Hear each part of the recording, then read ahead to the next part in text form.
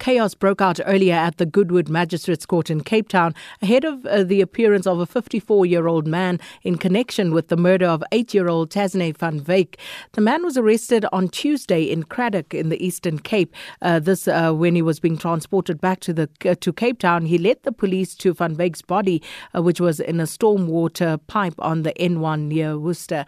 Now, for more on this, we joined on the line by Thandiswa Mau following that case for us. Thandiswa, please give us a brief description of what happened earlier in court and what was the ultimate decision regarding the appearance of the 54-year-old man. It was really chaotic.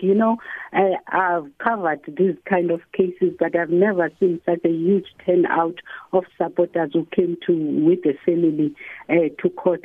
There was a lot of people. It was difficult for the police to control them to an extent that they pushed their way through the entrance, no security checks, nothing. And then they pushed their way also into the courtroom. It was packed to an extent that at some point the police asked everyone to go outside so that they can be searched, and they refused totally, I guess, because they are worried about that they will not get space if they come back again. But at some point, the magistrate came in and warned everyone that, you must behave, otherwise we're going to delay. This case is going to take much longer, and maybe next time I will not be able to allow you into the courtroom. So with that, at least it was a bit quiet in the courtroom, but and the suspect was brought up into the courtroom. He came into the courtroom with his face covered, and there was a bit of a commotion, where the people saying he must lift he was covered in his own shirt. He must show his face. He's such a coward and everything. But in the courtroom itself, he's got a legal aid representative who mentioned to the court that his client had injuries on his body, on his ribs, that his ribs were painful. He's struggling to stand or sit down. He's got also injuries on his right and left arm. And also he was alleging that the representative said he's alleging that the injuries were sustained as a result of the action of the police. But he did not apply for bail. He said he didn't have any instructions to apply for bail. Also, the state anyway mentioned that even if he does apply for bail, they will oppose it. And then outside Sapina, when we spoke to the NPA, they told us, it didn't come out in court, but later when we spoke to the spokesperson, Eric Ndabazalila, he mentioned, because we also have heard that he had previous convictions because he's out on parole. So he mentioned that there were 11 convictions. So he's been in and out of prison since in the 1980s for a lot of series of crimes, including murders as well. So the case today was postponed to the 17th of April for further investigations. Also, the magistrate gave us a ban. They said we shouldn't use show any pictures of the accused. Thandiswa, were charges put to him? What charges is he facing at this point? The charges were not put to him, but from the NPA we heard that he's facing charges of kidnapping and murder. Like you said, the girl was found at some drain in Worcester. Worcester is about from where this girl lives in Elsis River. So those details didn't come out of court yet, how she got there. But when we spoke to the family earlier when this thing happened, when this disappearance was reported, the parents were saying they were looking for the girl for about 3 hours. They were running around in the township looking for the girl until somebody mentioned that he had seen this man, the accused, taking a taxi to Parow with her. So they say that's how they connected this man to the disappearance of the girl. So that's when they reported to the police and the investigation started. And he was found on Monday. He was found in Cradock. But such details have not come out in court. But the police mentioned during the week that he was arrested in Cradock, and then they drove him back here in Cape Town to stand there to face the magistrate today. Now, yesterday we heard from a very distraught mother, just how broken she was and how she actually blamed the system. And she actually mentioned the president, saying that she blames the president for this man having been out on parole when he shouldn't have been, and the fact that he was enabled essentially through the system to do this. So we understand that he was out on bail for rape when little Tasneh van Wyk was murdered. Did any of this come to light? Were you able to find out any more information in this regard?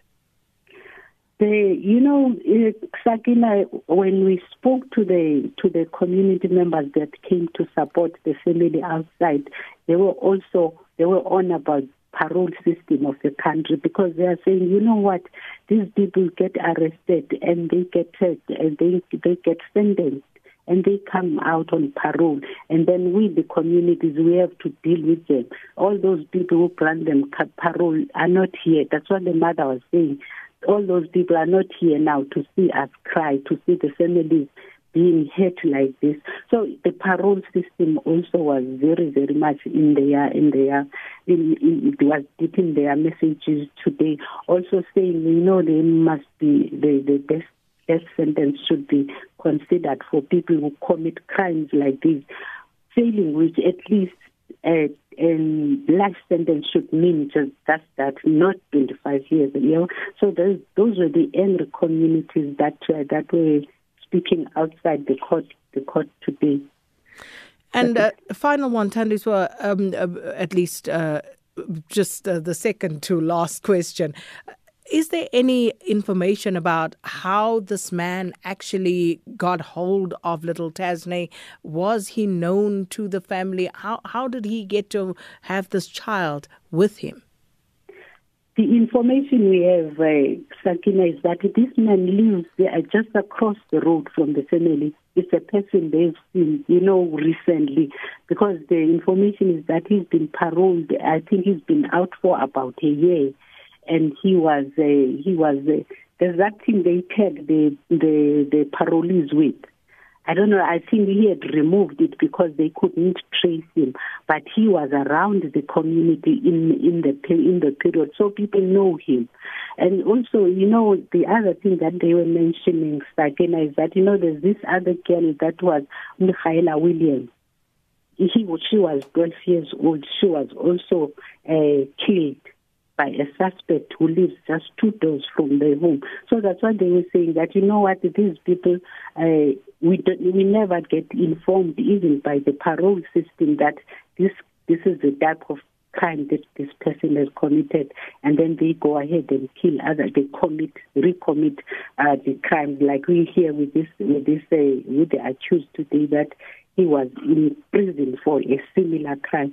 So the people are saying, these people get released into our communities. We know them because even with the Michaela Williams case, the parents were saying, we knew this man. He came to our house now and again. We sat with him. We shared some meals with him. We didn't know that he was out on parole for this type of a crime. It's the same here in this community also. The Van Wyk family says, we knew about this man. We didn't know about him, but we knew he's the man who's around the community, but we didn't know about the crimes he had committed. Otherwise, we would not have allowed him around our children, or we would have been more vigilant around him. So he was known in the community, and it was said, he was seen with this girl. It was one of the members of the community who was able to spot him with this girl in the taxi. That's why they were able now to connect this man to this child. But it's a person that is known among themselves. And just a final one, when is the suspect expected to appear in court again, Thandiswa? The case was postponed to the 17th of April, Sakina, because they are saying they need they need to complete the investigation. Also, that's what was mentioned also by the magistrate, Mukiwe Sambula, when she instructed the media to not to use the photos of the minister. It's still very early in the investigation. We don't want to jeopardize the case of the police. So you'll be back on the 17th of April. Tali Somau, our reporter out in Cape Town, thanks for that update.